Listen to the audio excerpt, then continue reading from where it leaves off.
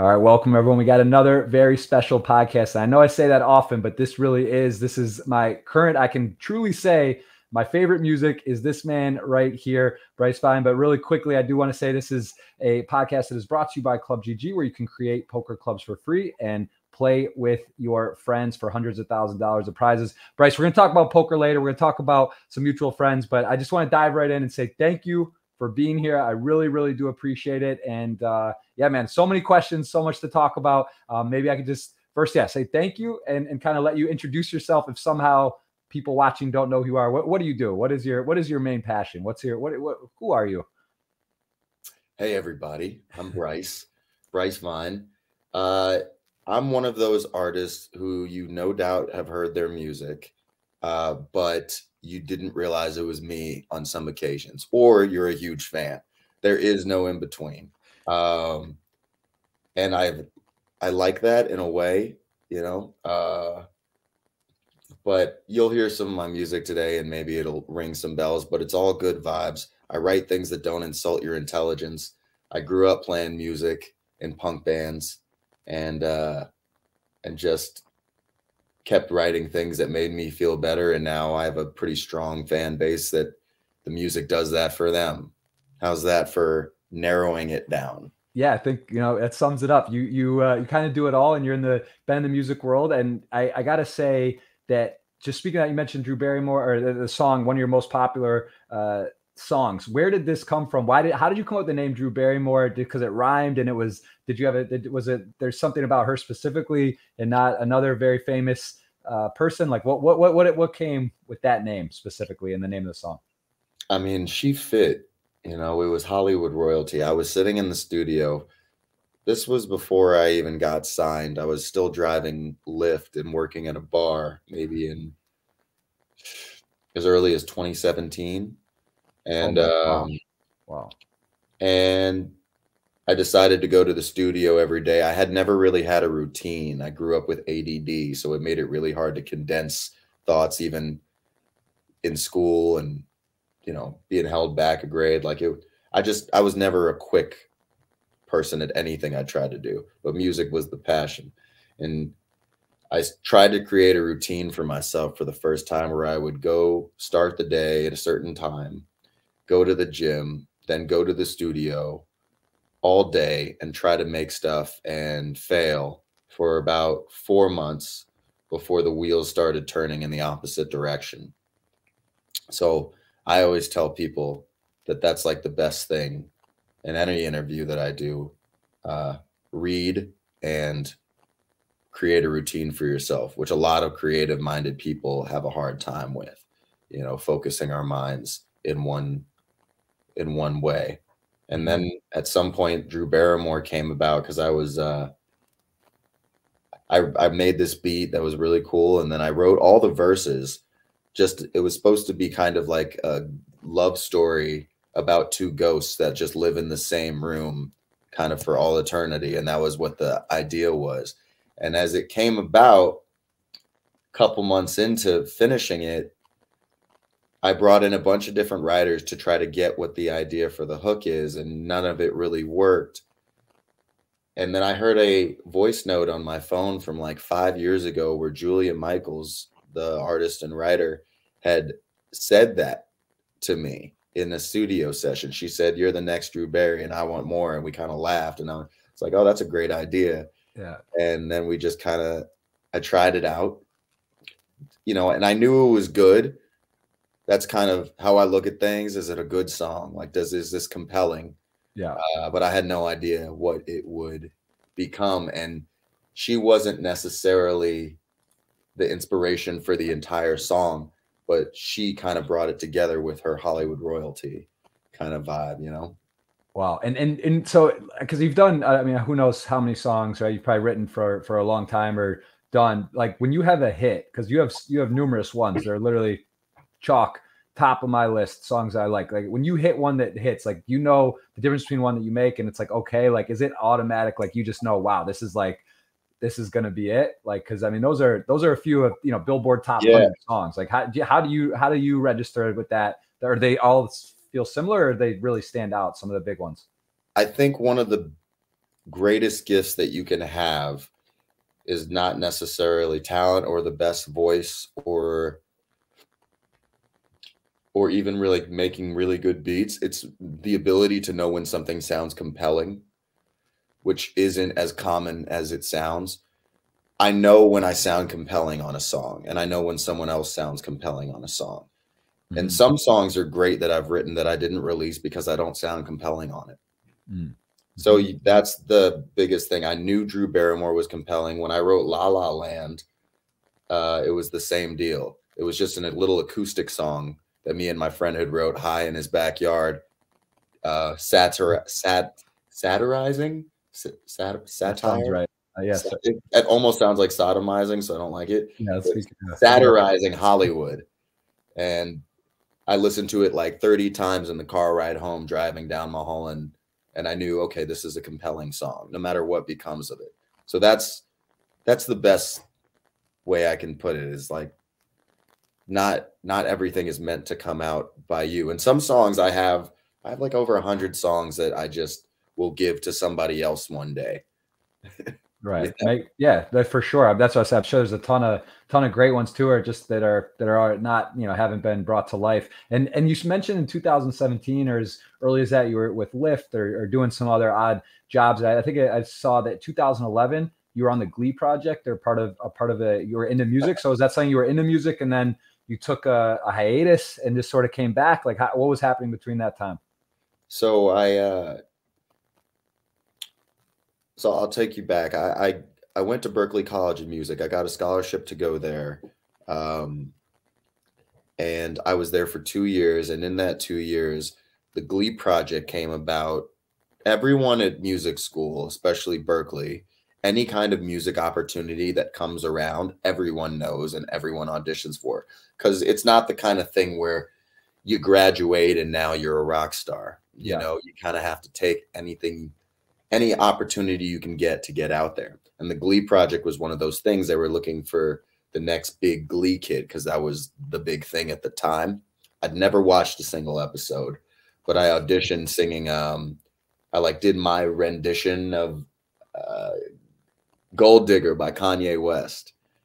And somehow I made it to be like one of 12 people picked for this show. So I had to choose between staying in school and taking this opportunity and see where it went. It was a no-brainer to me. You know, my parents were scared for me, but they were always supportive. So Yeah.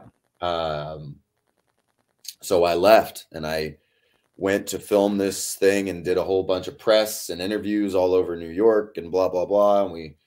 And I was the first person kicked off. They had me sing a Katy Perry song and a Bruno Mars song. And you could hear by the sound of my voice that it's pretty low toned. And I never had a very high range, and that just didn't work out at all. I was the first one off, moved back home, had to work odd jobs for several years while I worked on music. And that was the Glee project time. It was fun though. Still friends with those guys. That's cool. And how do you view shows like the American Idol, The Voice? There's the Masked Singer. Do you think those are good for the music industry as a whole, or do they have an effect in a positive way? Yeah, they have an effect in a positive way. I mean, I think they definitely used to. Like when American Idol first came out, I remember it. I was just a kid, and me and my mom would tune in, and it had a very good nature about it. There was a level of decency in that television program when it first came out that I think it has kind of lost. Most reality television has lost, but it still existed then. It made you feel good. It made you feel good about the people. It was that American dream kind of thing. Now, especially after having gone through Glee Project and seeing the other side of it, how they flip things and make you look a certain way like a character, even though it's supposed to be realistic and people aren't two-dimensional. I think it's ridiculous. Right. You know, I still hope it's still an opportunity for people who deserve it. And maybe that's their way to getting there, like Kelly Clarkson it was, and Carrie Underwood, true talents, you know, that stand the test of time. Yeah. But that's not what they're doing it for. The television stations and the production, they're doing it for entertainment and to make money. if the next day people stop watching, they don't give a goddamn if your career is affected by it. Right. You know, that you have, they see that saying, you can only serve one master. Yep. And now I can't help but, if you've ever realized it, almost in every reality TV show you've ever seen, they have the scene, the drama that's playing out, right? And then there's a cut scene where one of the people who's part of what you just watched is now talking to the camera, telling you what's happening right then. And it's this weird psychological thing that most people don't even recognize. There's no way that they could be talking about this thing that's happening in the present on the show. They ask you later. Right. They ask you later to do that and to talk about these things as if they're really happening, right? Which already is not realistic. It's this weird psychology. And now I notice it with, you know, you can't help but see how manipulative television is to the audience, purposefully, it seems like. Yeah. That makes perfect sense. And you touched on something I want to ask you about. You know, I believe a lot about with luck, how it's, I love that, the saying, it's when preparation meets opportunity, you know, and then you get this thing. So like with you, and you go to Glee, or you're in the thing, you're in a class, people are doing music, or you're in this spot. A lot of people, let's call it neutral opportunity. You're in good spot to have to create your own luck. What do you think are some factors? Because this, I obviously, I'm poker background. That's my main sort of thing for about 2 decades. And you see sort of the intangibles, the factors that are not just like how good you are at poker. There's so much into it: bankroll management and game selection, and, you know, sleepy, like, you know, doing the right things, right? Like what do you think in this industry, in music? Of course, talent, you have to be great. You have to have that. But so many people have it that don't make it. I mean, look, you even for a while, right? You took it out 2017, 18, you're driving Lyft, and who knows, you catch your break. But what do you think are some of the factors that make us successful in your industry for a musician? What are some things that separate those from others to be great? That is the age-old question, man. You know, I like to think that a uniqueness, a unique vision of the world and how it works and how you want it to look is what all kinds of people are drawn to in every art form. You know, I read a lot of Stephen King, and the way that he describes the world and the color that he puts into his words affect me and my songwriting, and which makes my writing unique from other people, because that's an inspiration that I have that maybe a lot of people don't when they're writing songs. You know, music makes people feel things in all different ways. There's like a emotion represented 100 times by every song. So the uniqueness of what someone has to say, and that a lot of times comes from their background and their story. That's why everyone's always so interested to tell people's stories, even on American Idol and those things. If they find someone that they like, they want you to like them because their story is unique. And then that affects the voice that they have. I just worked with a Nigerian artist who grew up there, you know, and now is starting to become a huge artist here. His name's Fields, and his voice and his swag and his style is so unique to anything you've seen because of where he grew up and the culture that he grew up in. I think that's probably the biggest factor. You know, that's why it was, you know, for years I watched trap artists be huge while I was trying to make like pop rap music, because I was influenced by everything from Rancid to Incubus to Blink-182 to Tupac to, you know, I couldn't just make one thing, but I watched all these guys get successful for a moment at it. And it's hard to not lose your individuality and try to go with the wave also, you know, because people are going to end up being more drawn. Like now, I'm not one of the most popular artists on the planet, but my music affects people in a way that I see is different than 90% of the people out there. Like the way that my influences did, Michael Jackson, and like it touches them in a way. And that's kind of like, it depends on what you want. Like, do you want people to be partying in a club? to your stuff? Like Travis Scott is the ultimate king of that because he creates this feeling, or do you want, you know, your music to touch people in a way that affects them their entire lives, I guess. Yeah, and well, you mentioned you said something, but you are look at this. You have 300. That's yeah, hard question. Yeah, it is. It is hard. It's. I just like when you say it though. I mean, you have basically 300 million downloads on one song.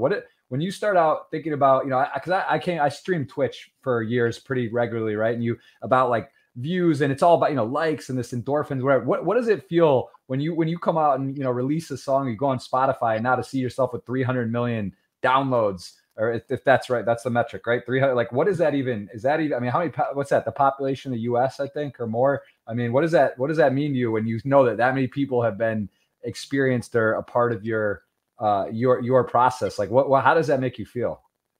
When you ask me and I take the moment, it's like, yeah, that's actually insane. I'm just like a kid that grew up loving music in a small town, and now that's the case. But comparison is the death of joy all the time. And I do that. I do that to myself. And I have my entire life convinced myself that I wasn't good enough. Even when I was doing great, you know, I've gotten better at it. But seeing those things, yeah, of course it helps. You know, but it's funny. You think that would fix it. This denial in oneself, and it doesn't. It helps and it's nice, but you have to remember what you're doing it for. It is like, do you love what you're making? Sometimes when that's not the case, it doesn't matter any of the accolades or how many views or plays it has. But when you go on tour, that's when you feel it the most. Like when you see all the people out there really taking it in and they can't wait to sing it back. That helps me personally and my mental more than any amount of plays or playlists or awards. I never was one of those people that really understood the need for award ceremonies for artists. Right. You know, because I don't think that it's nice. Has it been do you have a moment that you remember where you were like, holy, wow, this is like crazy? Was it like a concert, or, you know, because they did it like stand out though? Because in poker, right, you have like a score, or like maybe a cash game where you have like a huge thing, or a tournament score that like, was there like a moment that you're like, wow, I'm in the big leagues now, or like a song went viral overnight? Like, what was your first memory of true success within, you know, validation? It was on my birthday. We were in Omaha, Nebraska, and my song they were the first city to play my song on the radio. A guy named Caleb put it on, and I had still not heard it on the radio, but I went to Nebraska on my birthday for a radio show. And on the way out of Nebraska in the car with my team, we stopped at a Taco Bell, and we're drunk and high, except for the driver. And my song came on the radio right when she was handing us the bags, and we threw them up, and we fucked up all the food. But we were like, there it is. And we were high-fiving, and the woman in the window didn't know what was going on, but we told her, this is my song. Like, I'll never forget that. What year is that? That first moment. That would have been in 2018. That was the first time I heard my song on the radio. And you say your team, because this is also one of those things that fascinates me. And there's, you know, to start and do something you love, you know, you probably don't set out and like, all right, like I'm going to hit this mark, or I'm going to make this much money, or I'm going to hit this many downloads, and I'm going to hire and do this. Like, you kind of are starting, as anyone really successful does, right? You start out and you come in your success. How has that process been of building a team? Because there's so much that goes into it. I know we could spend a whole podcast talking about just this alone, but just kind of like an overview of what has grown into, like, a manager, money manager, coordinating stuff, publish, all these things. Like, how big is your team? What goes into you kind of being able to focus on what you're great at and make music and perform and take away the noise, which is easier said than done? I love these questions because no one ever asks stuff like this. In my experience, it's extremely important who you decide to have close to you and handling your project. It's a sensitive thing. I've had the same manager since I really started in 2012 when I got kicked off the Glee project. About a year later, the producer that I work with, who I also have been working with since college, introduced me to these two guys, and one of them was sort of interested, and the other, we played the first song that I had ever recorded with him, like first real Bryce Vine song. I had written a bunch, but not under my name. And he stopped in the middle of it. And I'm like, oh, this asshole didn't even listen to the whole song. And he's like, I'm sorry, can you play it one more time? And from that day forward, he was my manager and has believed in me ever since. I mean, to the point where we were getting in pools to shoot the first content together, just on a little camera, and putting it out on the internet, to getting me my first opening on a tour, to struggling, to driving all around the country, getting no sleep. I mean, he's been my guy for a decade. So yeah, cool. And it's like we argue all the fucking time. Of course, but that's my guy. There's no doubt that he's in it, for the purpose of being a fan and wanting to see it work. Right. You got to have people like that. And, that doesn't work all the time. People switch out managers all the time for good reasons. People get too busy.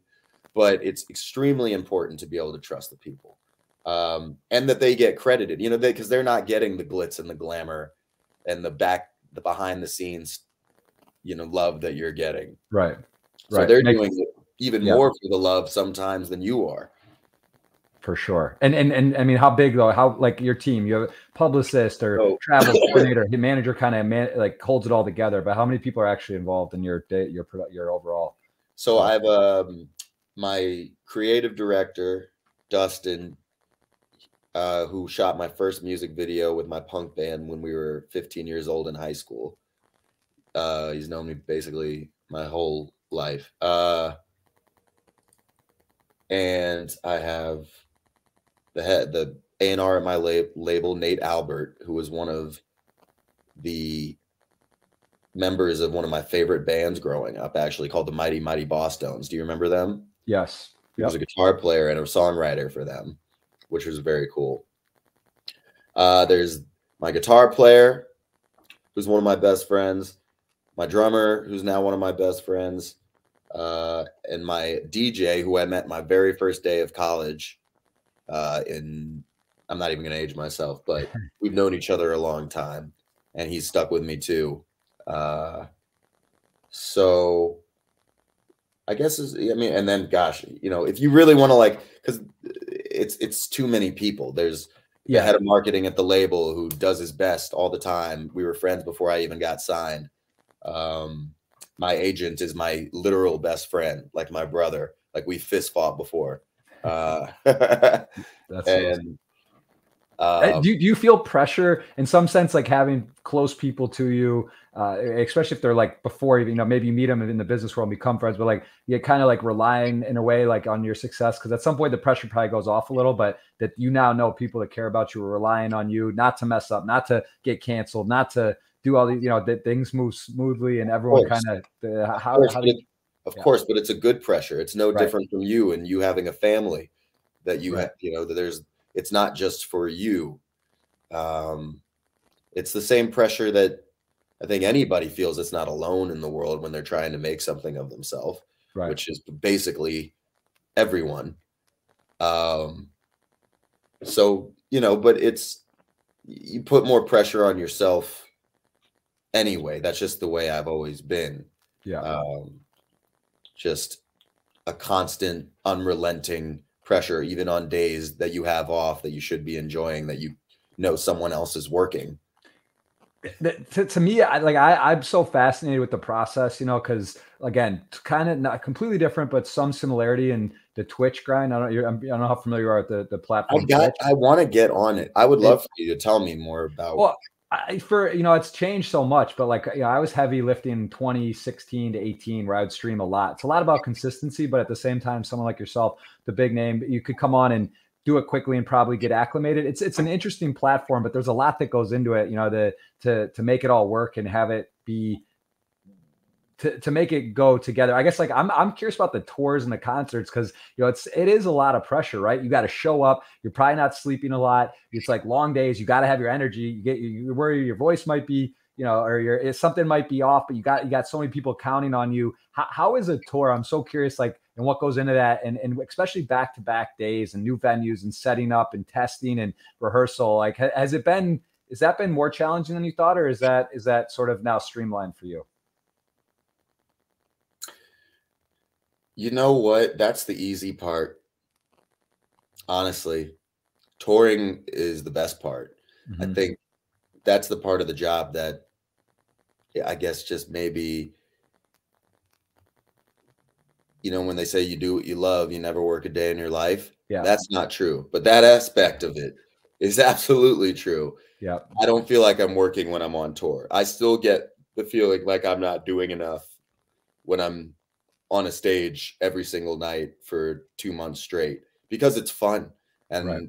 to maybe to other, and I don't realize it that it is hard work for somebody else because it's grueling. It's no doubt grueling, but it's what am I doing? I get to go out and greet and meet people who love the way that I communicate myself to the world so much that they traveled, bought tickets, stayed an hour before doors, during doors, and after. Yeah. Just to tell me that it means something to them, and I get to hear that, and they get to be relieved from whatever they're going through in their lives. I can't think of a better job. So when I'm exhausted, I still get to do that.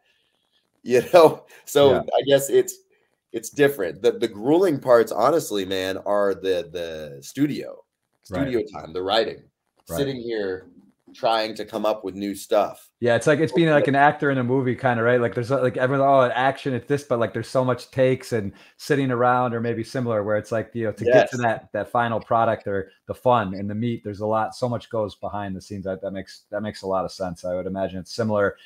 Yeah, but it's also part of the fun, right? It's the grind and the process, I would imagine too. Sometimes, yeah, sometimes it's misery. Right. Yeah, I can imagine too. I'm sure but it makes it all the better. And I did want to ask about the mental side of things because similarly to before the show, we talked a little bit too. I mentioned about Michael Phelps, right? He is one of the faces for Talkspace for mental health. I lived with him for 7 years, 2008 to 15, sort of during his peak Olympics. We were roommates, and I got to see a lot of the highs and lows, and that was crazy. Like to see, I mean, this, you know, you could just think like guys like, oh, it's like, but it's similar like a concert or a release of a huge song. And then it's like maybe the chase or the thing for more every 4 years, 1 week, or, you know, every so often you get a hit and like to get back. And now it's sort of a pressure. I mean, this is just me thinking comparatively like, oh, wow, I got Drew Barrymore. What's the next one? Or how do I get there? Or is that what I'm compared to? How do you feel in terms of like mental health and that type of space? How is that for you, and maybe what you see in your world with the other actors or other musicians and this type of industry? Boy, okay. It's such a good question, and I just want to disperse my thoughts correctly here. So I'll try to condense it. Personally, I got diagnosed with depression when I was 13 years old, and they wanted to put me on antidepressants then, and I was like, even my parents were like, no, he's going to just have to deal with adolescence like a normal kid. Right. But it goes all the way back to that. And music was what helped, you know, get me through those feelings. Mm-hmm. And then I started writing songs, and that helped even more. I think most artists have some kind of deep mental instability. I do. I think right. You kind of have to think that you're gonna. There's a bit of narcissism in it. There's insecurity. There's talent. There's passion. and I can't speak for everyone on how they deal with it. Some people use drugs. That was always something I was afraid of. Yeah. And I don't promote it. And I wish people would do it less, because I think it's creating a lot more issue than it's helping. I even have a theory now, seeing what Los Angeles looks like, that the amount of weed that gets smoked is mixed with pharmaceutical drugs that we are almost all prescribed to, is responsible for a lot of the mental health issues, especially schizophrenia. So I think that's, weed companies want to do deals with me on a pretty regular basis, and I won't do it. Even alcohol deals, which I've done, because I drink, but I don't think even alcohol has the ability to create the psychosis that the mixture of a psychotropic drug like weed, or some other things with depending on your mental state, with pharmaceutical drugs. So that's a big thing, and it's a big statement to make. I don't like seeing how comfortable our culture is with abusing drugs, and then it's not really frowned upon, even with kids dying of fentanyl on a regular basis, just because a sprinkle of it is put into the cocaine. I've never tried coke, and that would make it so that I never will. Yeah, me neither. Same with that. Yeah, so I'm trying to think. It's a loaded question. No, I mean, it's a great, it's also, I think that's like, it's definitely becoming more open, people part of the culture. It's not like frowned upon or embarrassed. I mean, just about you, I just did a little anecdote myself. My mom was diagnosed with bipolar depression. I was in high school, and she was taking lithium for years. I didn't know it. That was like the drug they prescribed to balance it. And then they said it was, hurting her kidneys, and she had to stop. And then when I'm like, freshman, sophomore in high school, they take her off. She's kind of wild, right? Like, she's super high manic some days, can't get out of bed some days. Here I am in high school, same age probably, where like I'm having to deal with that too, because I'm like embarrassed. Friends are coming over to my house after school, like mom's in bed, or she's like, I can't have her around my friends, right? Because she's like talking like crazy. It's literally like, couldn't even. But that was like it's like this is the stuff that's like the feeling is like embarrassment or shame or whatever. And now I do feel it's more open. People are talking about it. People are saying it's okay. People are sharing at a lot of different industries and high levels that this is like common, because my wife's Brazilian. She doesn't believe in depression. She thinks it's like, she says it doesn't exist over there. Obviously I don't believe that, but she like kind of believes that that's like a choice or whatever. But it's very cultural. There's very differences in opinion and what's accepted and what's okay. People are hiding it or not. So it's a major topic. And I do feel, at least from my understanding of it, that it's becoming more open and dealt with and more acceptable, if you will, which helps, right? To hear people like yourself or Mike or other known people that are willing to share their experiences. It always helps to know that you're not alone. Yeah, for sure. But I do wish that the conversation, because it has opened up, the conversation about mental illness has opened up, and that's wonderful. Mm-hmm. I wish that it was partnered with restraint. People expecting other people to have restraint and pushing that more. Restraint when it comes to easy fixes for issues that could end up hurting them more. And I don't see that enough. When I was growing up, there was Dare, and there were books like Go Ask Alice and A Million Little Pieces, even though that ended up being fabricated, but it was highlighted way more in culture that these have a negative effect on you in the long run. And now the biggest show on television features and idolizes a previously porn star who is a heroin addict on the show, and she's like a cool character. So I'm confused when people say that that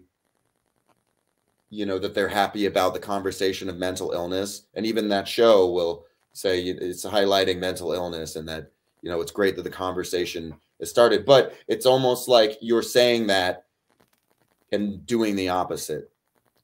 You know, Right. you get to exploit it while you claim that this is to help. And Yeah. I'm not judging it. I think it's a beautifully filmed show, and Right. obviously it's hit culture in a fascinating way. Which is the name of that show again? I'm sorry. So Euphoria. oh yeah, okay, yeah. Actually, I haven't seen that, but I've heard of that. Yes, that's right.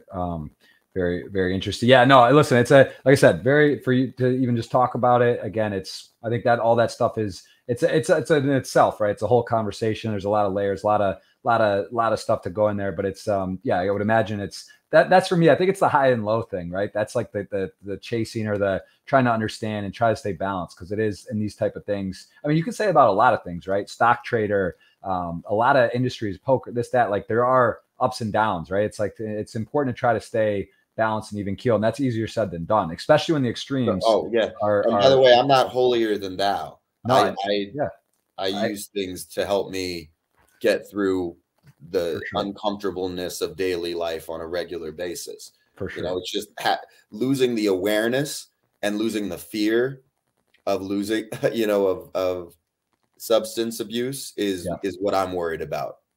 Yes, for sure. And that's what I try to highlight to people whenever I talk to fans and stuff, is like, it's great to have fun, but your brain is still developing, and I don't want to see it go to waste. You know, we're in our 30s now, and it's safe to say our brains are pretty much done developing, and we can experiment, and this is a good time to do it. Right. But I don't like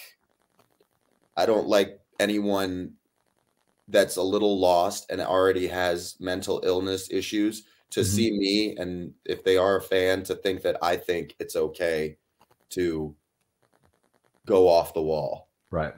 No, for sure. It's well said. Absolutely. I want to ask you about fame, and this is obviously kind of a hard question. I could tell already just from getting to know you a little even before show. You're a very humble person, so I just got to ask you, notoriety, right? Obviously, like you said, some people, you've probably heard your song, whether you know you or have heard or know of you. You've heard it on the radio. It's just inevitable, or somewhere, and you've heard it. Like, in terms of what you thought fame would be, and if you ever had thought about it before, and then now having achieved, let's just call it a confirmed success, right? In terms of being a known person, right? I'm sure you get stopped in LA or places, or, you know, you're on tour and people like, what was your expectation of being, let's call it, of notoriety, and what it actually is? Like, if you can go back to before you ever had any success and where you are now, how would you kind of calibrate or rate what you thought it would be and what it is, if that makes any sense, or what you feel now?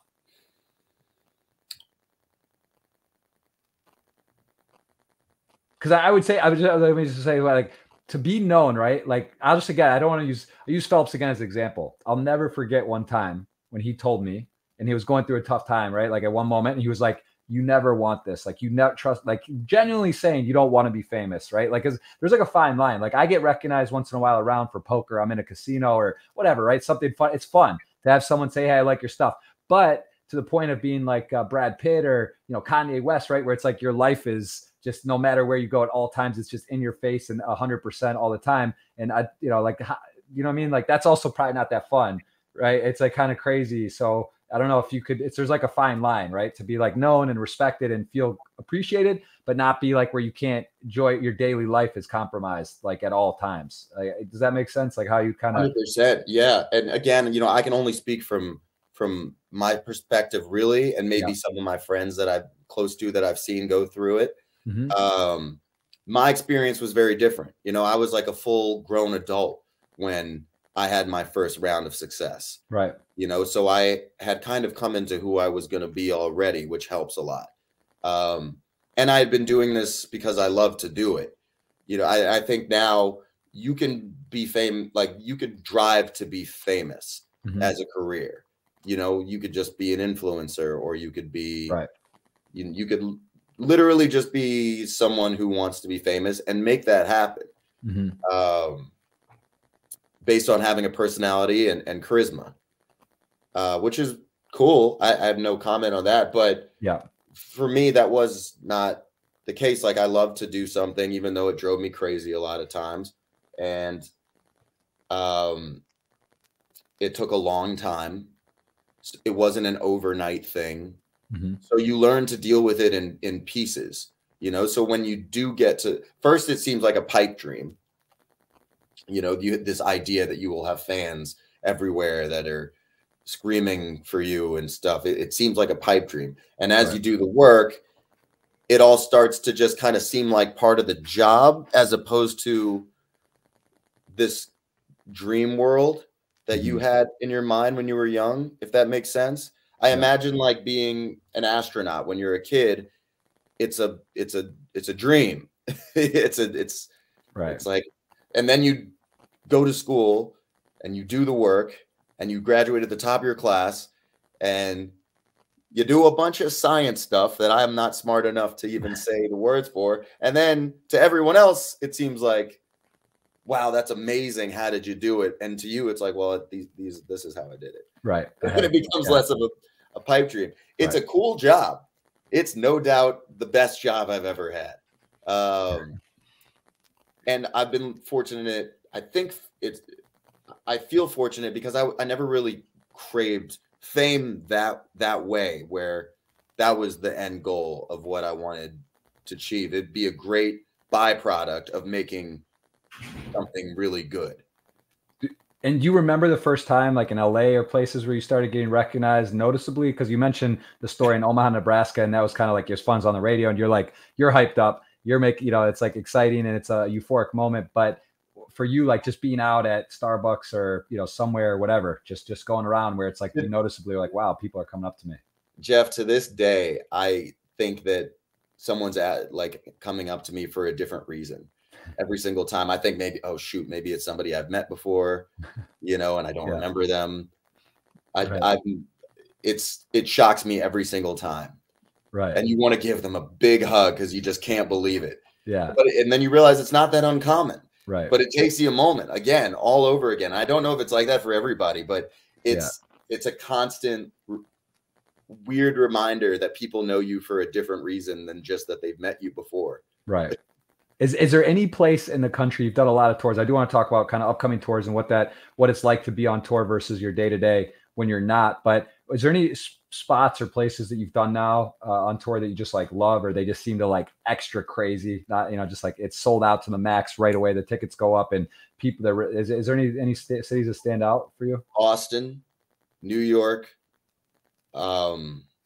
Atlanta, most cities in Florida, San Fran, Seattle, but obviously I mentioned Boston first because since I was in college, it was the first sold out show I ever had, which is also funny because it was the first show that I ever had where nobody came to, not one person.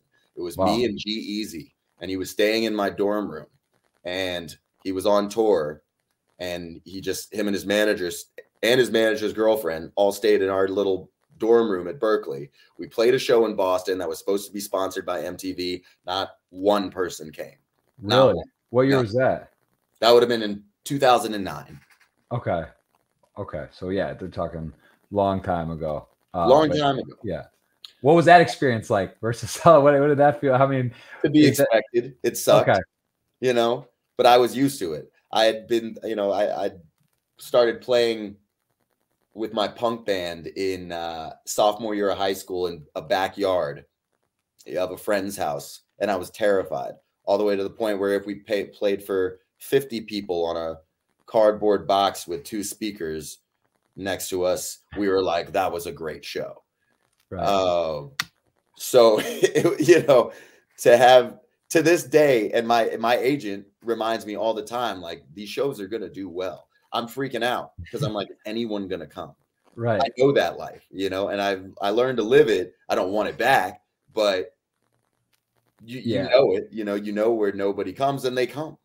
Yeah. That it's funny because, you know, Twitch, we touched on earlier. It's similar, right? Because like, it's actually completely different, but it's in a way similar because you look at this little number, how many people are watching, right? Because you stream, and whether you're doing whatever, playing poker, and some days you might have, you know, a higher than average. Someday you might hit like a deep final table and it's huge, but you do notice, right? Like if you're at a concert, you thrive off energy. I know you're known for your energy and delivering and performance, but if you got, you know, whatever, not a sold out crowd versus like sold out, can't, like the energy has to be different too, right? So that's I'm sure most of your stuff sells out now, but there is that thought, right, where you're like gonna go and it's like that's part of it too. All right, the equipment's gonna somehow not work, or something crazy could happen, or it won't sell out, or there's going to be a weather incident, or other things, variables as well, right? That's got to be, at least initially, I'm sure that's part of the process. And then, as you said, it gets easier, right? Now it's like normal, and it's organized, and it's sold out in advance, and you're comfortable and have your routine. But part of that process is it is a uncertainty, right? That's difficult when it's uncertain to absolutely, to yeah. And that's part of the having a team that you can rely on and trust too, to do their jobs and to let them do their jobs and do it well. Yeah. And my tour manager is a fantastic dude, but he also has to have so much patience and ease with all the people that he has to deal with. Yeah, because that's got to be stressful too. You're going to venues that you're not used to, or maybe some spots. I mean, sure, they have experience with setting up, but maybe your equipment's different, or your drummer stuff, or something doesn't line up. And I'm sure that's all. It's usually a short turnaround too, right? Day of, or the day before, and they test it and it's all that. Pretty much always the day of. Do you have any stories of sort of like having to improvise, or someone gets sick, or your voice? Like, have you had any kind of wild stories that you've had to sort of turnkey just make it work? I had to do an entire basically like freestyle comedy routine because things just stopped working on stage. Wow. We were opening for, well, actually I didn't stop working. The equipment literally all fell from the back of the stage onto the front of the stage a couple feet away from me. Wow. Broke everything because they forgot to put a carpet down underneath the stuff, and it shakes. Wow. And it shaked all the way to the front. And so now I'm just on stage opening for French Montana and T.I. with all these people looking at me like, who are you? Why should we care? Boo. Wow. And just kind of like dish it back. I grew up watching stand-up comedy and like seeing how they deal with things so that I wouldn't take it too seriously when things went wrong. Right. And that's helped tremendously. I'd suggest it to anybody else too. It helps you not freak out when everything goes to shit. I saw that name. Is that Stephen? Is it Stephen Lynch or someone that was like a comedian or someone that you kind of saw that? Yeah, not a lot of people know about him, and I don't know where he is now, but he had a great comedy special back in the day where he went on stage with a guitar and he sang songs that sounded like children's songs that were self-written, but the content was super funny and super dark. He had songs about his like autistic friend, but he's singing it from the perspective of a kid who doesn't know that that's what his friend is. Right. And like a lot of things that you wouldn't even be able to talk about now in today's society with how, safe everybody is from being insulted. Right. But he was so fun and so funny that it made me want to learn how to play guitar just so I could do that, just so I could have that option to write something funny. Right. Wow. Very, very cool. Yeah. That's and what would you actually describe your demographic? Like, if you were to say who is the main age, like who's listening to your music, and who does it appeal to the most and connects with your music? If you would have had to kind of break it down. Oh, I mean, I know because everything is statistics. Yeah. Spotify and it's 18 to 27 is our main age range. I have a lot of college kids. We play a ton of colleges. I was the most booked college artist in 2018 and 19, and would have been in 2020, except we all know what happened. That's another question I did want to ask. The pandemic, like how crazy that was. You're kind of peaking, right, and your career stuff's going, and then like that. What was that? I mean, I got to ask you about the that had to be crazy, right? To just not even like for you specifically, you're going live, you're touring. It's got to be directly kind of a wild deal. Oh man. Yeah, but some positives, right? We all went through it in different ways for the pandemic. Yep. It took me a long time to not feel like it was a personal hit. That the year that's supposed to be my biggest. I mean, every weekend was a festival and a show, and I was gonna be pretty much set, even if my career tanked in 2021. It was like, this is it. This is finally after all this time. Yeah. And the only thing that could ruin this is if, the world ended or something. Right. It's And then it exactly. did. It's impossible, right? How's that? It's just that it never happened in 100 years or anything like it. And it's, yeah, it's pretty insane. So yeah, I'm sure it did feel personal and it is wild, but did it spark? Was there, I mean, obviously more time to not travel, to be focused, do things, did some other big songs and hits and stuff like how did you kind of spin it into like, all right, let's make this a This is positive? a weird thing because I try to realize that a lot of people had it worse. Yeah, of course, for sure. And it sounds very self-indulgent for an artist who, you know, was able to live in his own house in 2020 to talk about the woes of his career during that time when people literally had no money. You know, Right. when I never wanted to be out of touch. That was always like my biggest fear because I felt like my fans gravitated towards my music because they didn't feel like they were being talked down to, they were being talked across to. That's because of the way that I've like tried to live my life. I'm not out here a lot with celebrities, even though I wish sometimes I was, because then maybe they repost my music and, you know, they all that stuff. But anyway, the thing that was good about the pandemic for me was I needed it. There was a lot of stuff that I had just kept working through and hadn't dealt with. And when everything stopped, it all came crashing. I spent weeks in bed on my depression and all the things that I had been running from. I didn't feel like I had an identity when I wasn't on the road. And I didn't realize that. I didn't have hobbies. I didn't have, you know, a significant other. I didn't even have a home at first. I was just renting one out of a writer that I work with place, and I was living with Young Gravy, Lil Aaron, and my buddy JP, who I write all my stuff with. It was like, you know, you didn't have like much space. So, yeah, I to remain like a human being and not just another person who took off and became a star and stopped being able to identify with normal people, common people. Like, I think now in retrospect that was what I personally needed to. Right. It's one of those moments. It's not about what happens, how you react, right? It's like in the moment, like I remember some some of the things that immediately seem like the worst things end up net becoming probably what had to happen. I think that's what I hear you saying. And I think it's always easier in retrospect to realize those things though. You know, well, I'm looking at your concert dates here. I will be there. I'm going to go to Austin. I told you that's one of my favorite cities. Oh yeah. That's March 30th or 5th. Somewhere in there I saw it. Austin. Yeah, March. Okay. Oh man, I would love to have you. I'm definitely going to come. I saw there's some Florida ones as well. And you do international stuff too, or you stick mostly US, or have you done some? I see Ontario and Canada. Have you gone across to Europe? Have you done a lot of traveling over the world? You know, I haven't even been to the last place that I was before the world shut down. We did my first headline tour in Europe. That was in 2019, the end of 2019. No, it was in 2020. It was literally. We got back in March. I got back from Barcelona a week before everything shut down. But I haven't been there since.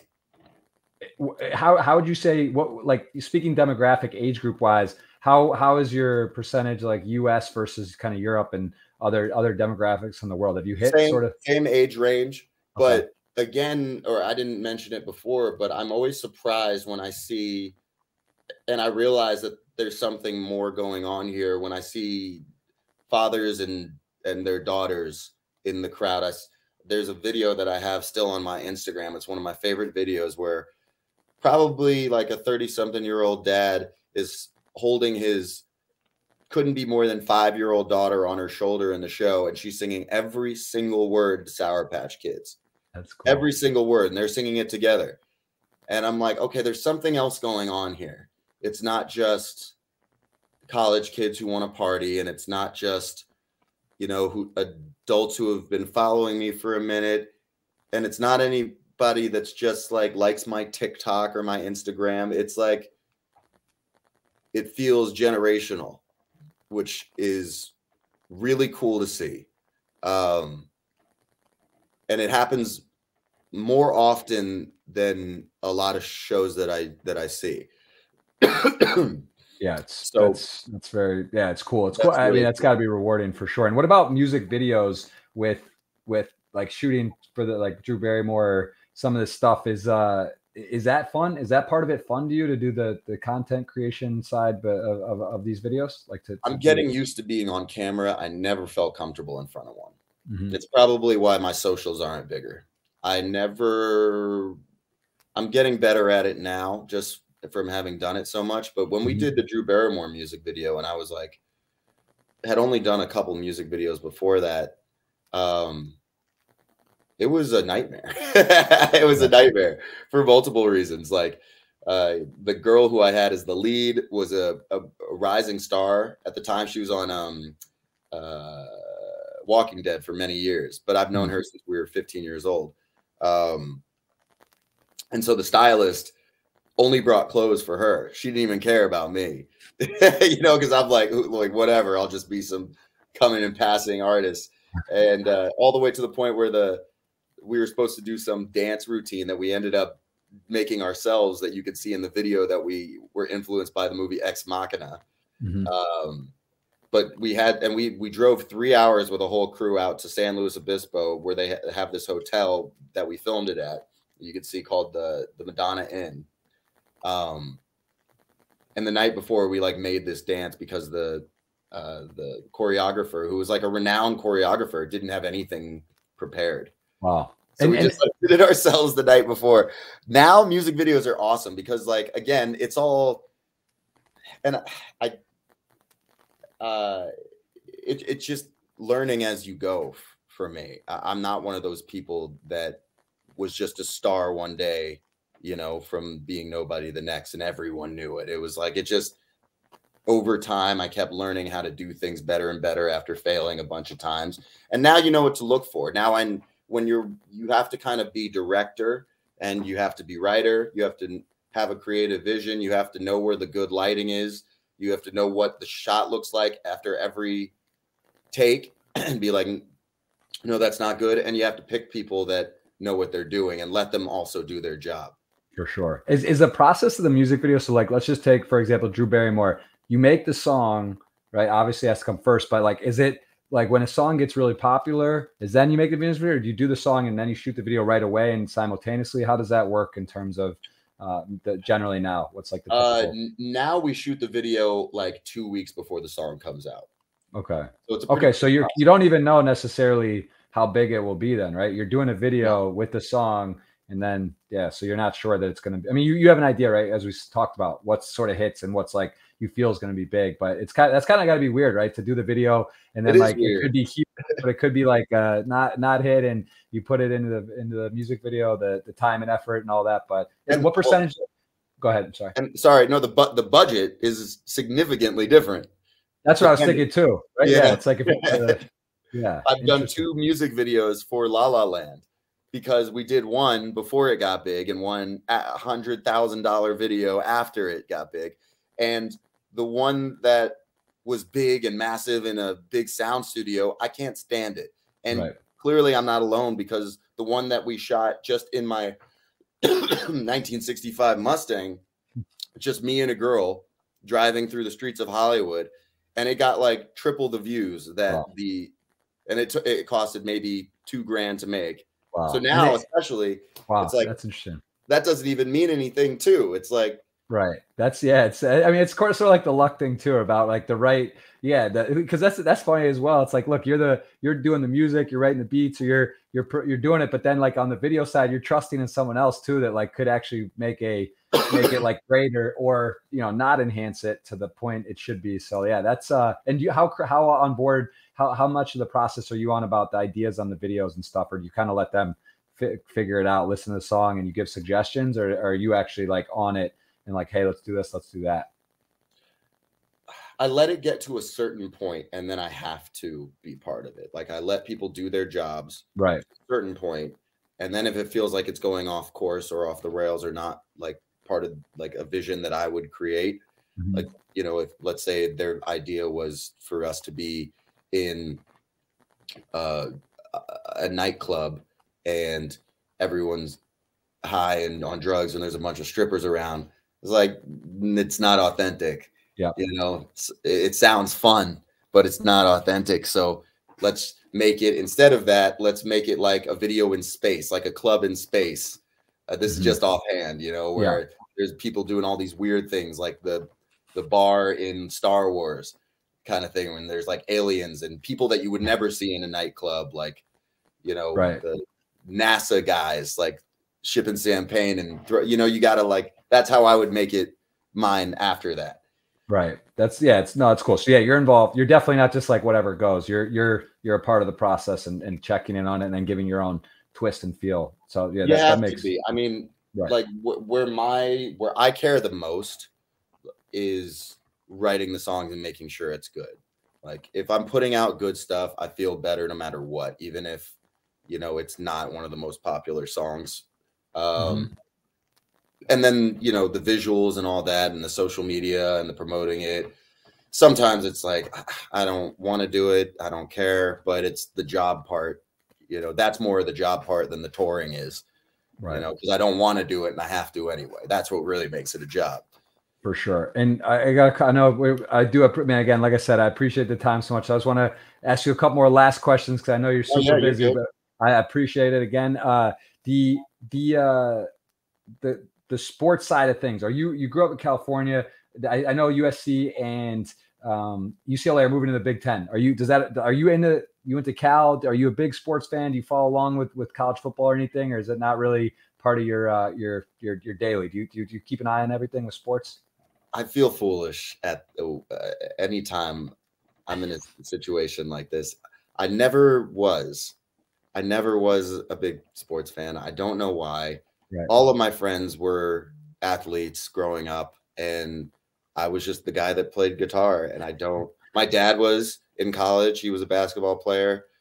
Um, That's cool. it runs in my family, and I'm not interested. I have a great time at games. I love the camaraderie. Mhm. Um, But you're it not dropping stats. You don't know what record of UCLA and USC is or so. You're not. Oh, that's not part of your daily no, interactions, I'll right? fail. I'll fail that test every day. Okay, no, that's good to know. And what you mentioned hobbies you picked up during the kind of pandemic, or you didn't have so many. What are some things? And I got to ask about poker just because there is some. That's one of the main things. Part of my life. Have you played poker at all? Do you know how to play? Do you like You know, that? in from like high school till I got to college, I loved it.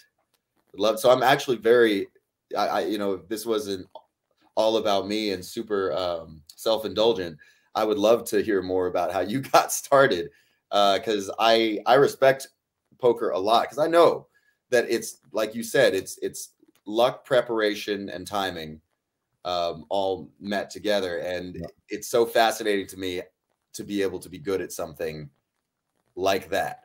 Right. Um, Yeah, so but we have a mutual friend, Brandon, and I know Justin as well. Escalana, he was been on the podcast. He likes poker. I know a decent bit. He plays some, and he's obviously very motivated and driven. But yeah, to me, poker, which we'll have be happy to chat more on about that for sure anytime. Like definitely, it's fun and it's interesting. I think poker is like the ultimate metaphor for life. Like it's just like you get to deal with a lot, the highs, the lows in a very short amount of time. Luck, unlucky, 5%, 8%. You get rivered. You also see other people's success, right? It's similar in music. Like you probably have people that you rival or similar music. It's like, are you rooting for them? Are you rooting against them? Can you all succeed? How do you deal with their success, your own success? How do others perceive? It's like golf as well. I think golf and poker are kind of the two things that you get to get in a really short period. You get to kind of get to know people, right? At poker table. That's what I like the most. I sit down, play cards. Like I get to know someone really well. Very quickly, like how they deal with their own success, the other people's success, and math, luck, bad luck, good luck. Are they hitting the table? Are they good sports, bad sports? You get to kind of learn a lot about variance too, right? There is a lot of luck, but there's also it's not all about that. It's about how you handle it. It's about how you proceed. And I just like that's to me. I feel like poker kind of applies to life as like a very nice you know, as a whole. I think it kind of matches up with things very well. And that's one of the things I like the most about it. But yeah, happy to chat more about it and talk about it. But it's also something you want to either be really into or not, or you play, you know, just casually, like, very small with friends, right? It's something that like you don't want to just like dive into like a huge game and think it's like whatever, because obviously that's not a great recipe for success, which a lot of people do. Play casually and can get hurt. But yeah, it's a great game that does have a lot of skill involved, but of course some luck.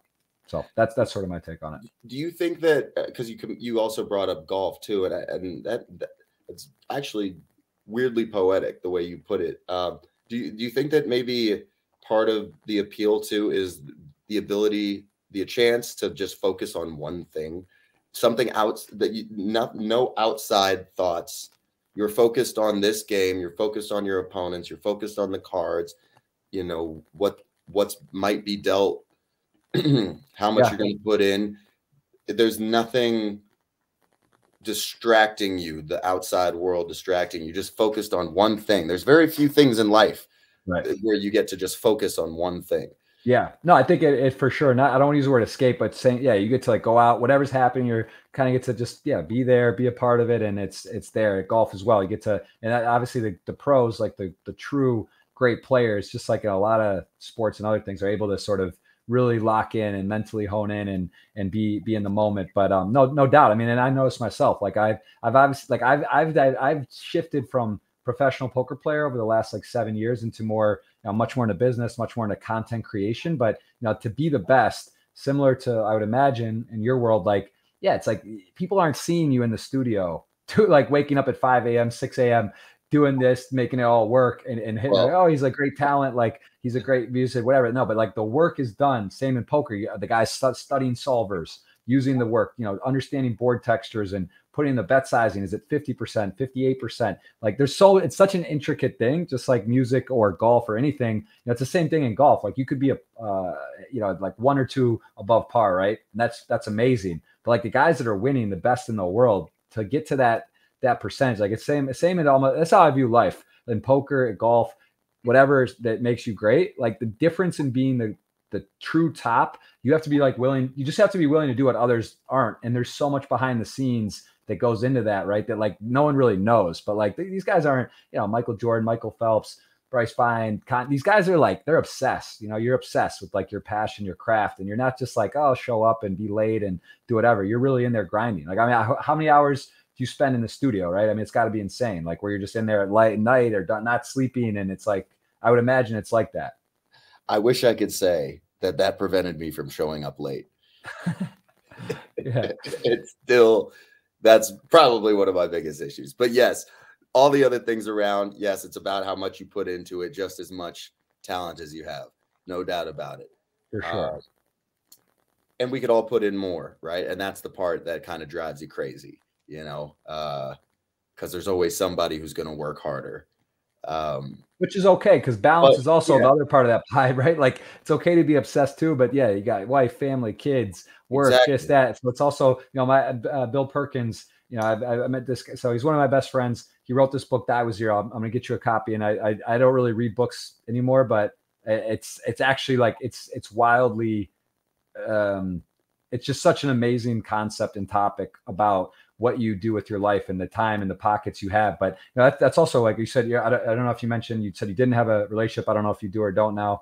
You don't have to answer that for the audience viewing, but like there's different times, right? When you're like single, when you're married in your life with your buddies, like you notice people, I'm sure you see this too, that people are, when they're married, they hang out with married couples. People have kids, hang out with kids couples. There's different times in your life to push or grind and drive. And that's, balance is really hard, right? It must be. I mean, even for you, personal relationships, like to be obsessed and be great, it is hard to keep it kind of all in order, because it can get skewed easily. And what you want changes. Yes. Over time. And it especially makes it difficult.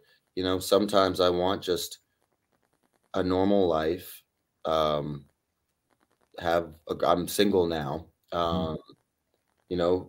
To have kids, settle down, stay out of the limelight, do my tours, and then just like kind of have like a very medium bodied career where I'm happy and everyone in my life is happy and safe and all that. And then sometimes I'm like, absolutely not. Like, I want to take this as far as I can go and see as much of the world as I can before I die.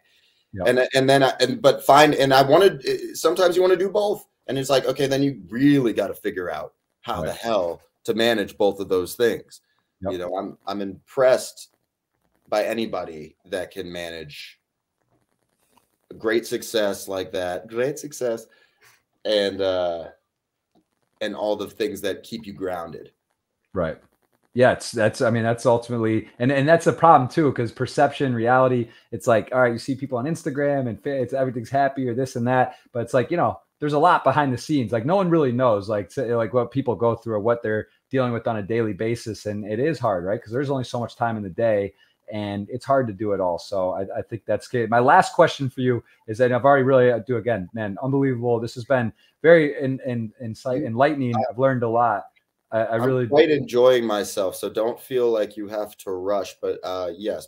Well, okay, so maybe I'll sneak one or two more, and I've given you an out to end it. No, we can run a little bit. Listen, I could be here all day. I really do enjoy it, and it's so fascinating to me the industry and just what you've done. And you know, like I told you before, this isn't just me saying this, but like I genuinely, I have a poker game. I play your music. I love your music. It's I love the way, you know, the message and the you know, just the rhythm and the whole thing about it. So, and music is obviously such a beautiful thing. It's a powerful thing, such an important, it's kind of, I think about that a lot. And I know this is talked about, like music, life without music seems kind of crazy, right? Like there's so many scenarios where it'd be like kind of wild if we just didn't have, if music wasn't a thing. But so the long-winded thing I wanted to get to is your schedule. Give me your day-to-day tour life, non-tour life, and how much of the year are you on tour? Like, let's just take this 2023 coming up.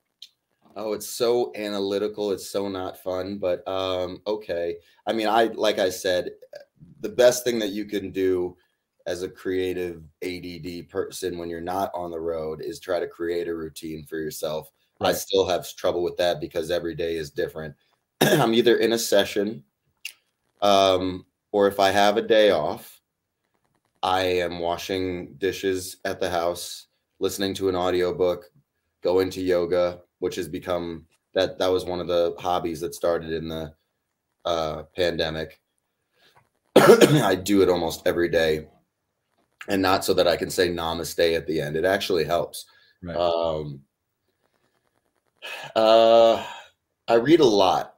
I listen to a lot of audiobooks and I read a lot. That's another way to focus on one thing. And it helps me more creatively. I practice piano. I realized recently I needed to go back to school, so I started taking piano lessons. And I go to dinner with friends. I don't really do clubs anymore, unless I'm just in there to see the environment, to understand it, so I could take it back to writing. Yeah. But on the road, it's pretty well done, because that's what a tour manager's job is to so I are you on, is it a bus? Is it like, are you flying, or is it a bus tour? Pretty much you go throughout, like in the US is when we do the tour, this tour that's coming up in February, the Serotonin tour, which is the name of my album, that's half of it is dropping in February. It's called Serotonin because that's what I think life is all based around. It's like almost the God that we're looking for is the serotonin level. And not to argue with the Brazilian culture, but some people really do have lower dopamine and serotonin levels than others. Mm-hmm. So there has to be people that are depressed, because that's true. If it wasn't that, then I would 100%. I think people use the word anxiety way too much. You know, just because, you know, I think that might be a little overstretched, right? But because it's chemical, I think that there has to be dopamine and serotonin deficiencies that really do affect people's mood. I know people that just can be up all the time, and they are, because they are grateful people, but you always got to wonder how much of that is because of what they were born with, you know? Right. Well, I get it. I used to get not accused, I guess suggested too, like just because I stream on Twitch, like I told you, I would stream like 10, 12, 14-hour sessions, like playing poker, sitting on it on this. And that's what I say with the audience, that same dopamine stuff where like if I have a couple hundred viewers on versus I've had 20,000. That's my largest when I made a big final table, $1 million to first. And it was crazy, right? Because like you can feel the energy and people also, obviously people are chatting and you see the stuff moving or whatever. But it's a lot, to be on there and be the pressure of it all. I want to ask you about your audience. What's your largest audience that you've had, or like a set stadium or something? I've seen you do some major stadiums. The most amount of people that came to see me perform. I played Firefly Festival. I did 2 nights in a row, and it was 50,000 people. Wow. Yeah, it was unreal. It was unreal, and I'll never forget it. Wait, which one was that? That's in Firefly. It's in Dover, Delaware. Okay. I was in my head, I was thinking of the one in the Bahamas, that whole bus crazy thing. But no, what was that called? Wasn't it called Fire Festival? But obviously I knew it wasn't that, but that was what I thought. I was like, wait, maybe you got it. Maybe you were there and then it fell apart after. But okay, Firefly. All right. Oh, so Dover, Delaware. Okay. No. Thank God. Yeah, that was I saw that special, whatever. Yeah, that's right. That was hilarious. That was the first devastatingly terrible thing I've ever seen, where everyone that was affected by it, I was like, ha ha. Yeah, crazy. Like every influencer, every person that considered themselves a VIP, just eating bologna sandwiches in a half-made tent. Yeah, crazy. That's a crazy deal. For sure. That's that whole thing is wild. That's what I was in my head when I was thinking of that. When I heard like to have an issue, obviously different, like sound or mic or equipment or some like missed date thing. I mean, it sounds like you have everything hasn't always been perfectly smooth, but for the most part, it sounds like it's really buttoned up, organized, and some things are just out of your control, like that thing that happened, right? And you don't find yourself thinking about that really, right? You at this point, you just kind of go on and do your thing. Or you do think about it? With you all the time to this day, you just wonder, is like, man, if that hadn't happened, would I be better or worse? Right. And I'll never know, but there's nothing you could do about it. So you just keep riding, and you just got to be grateful. Like my friend literally told me when I went through depression, he really helped me through, because I was like on the verge of like suicidal in 2020 at one point. And he got me out of it and not by like showing me so much love and telling me all the things I wanted to hear. He's like, you're not grateful enough. You don't have enough gratitude. And he gave me a notebook, which I have right here. Did I lose it? Oh, he gave me a notebook that I have right here that I had to start writing all the things I was grateful for every day. And I don't do it as much every day anymore, right. But I think about those things, simple things. And I think it helped me. So I think it would help other people. We started running together every morning, and I had to write, even on the way there and the traffic, I'm like, I'm grateful for the palm trees because they make the traffic less crappy. Yeah. And after a while, it really started to work. And I'm a very cynical person in a lot of ways, too much so. So, it's all hopefully to, like, if someone listens to this and they have any of the same feelings as either of us, to help. But it helped a lot. It helped a lot to remember how lucky you are in so many ways.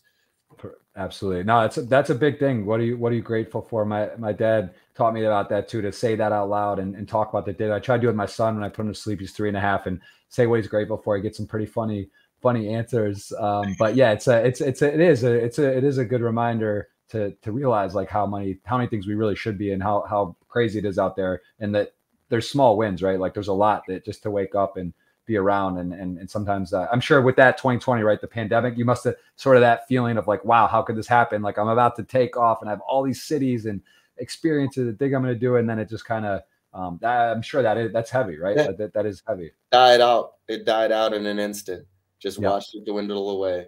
Okay. Well, I did it once, so I guess I'll try to do it again.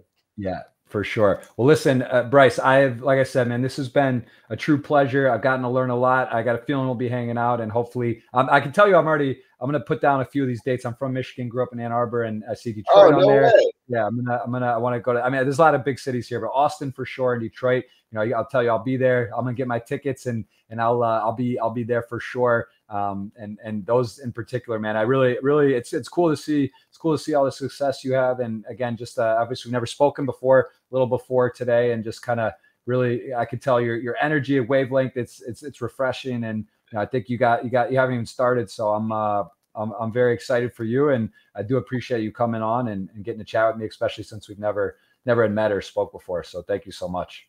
It's absolutely been a pleasure, man. And yeah, we'll talk shortly after this.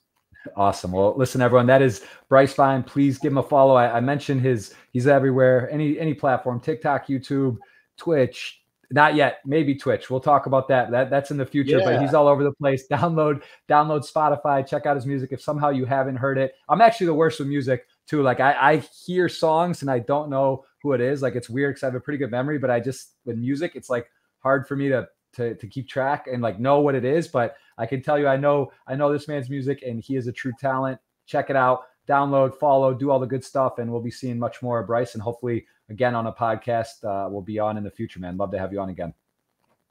Let's do it, my brother. Appreciate it. All right, guys. Thank you. That is it. We'll be back for another big podcast next week. Same time, same place. They'll be released. We'll see you soon. And again, give this man a follow. Great guy, and really enjoy to chat with. So thank you to Bryce, and we'll see you guys soon.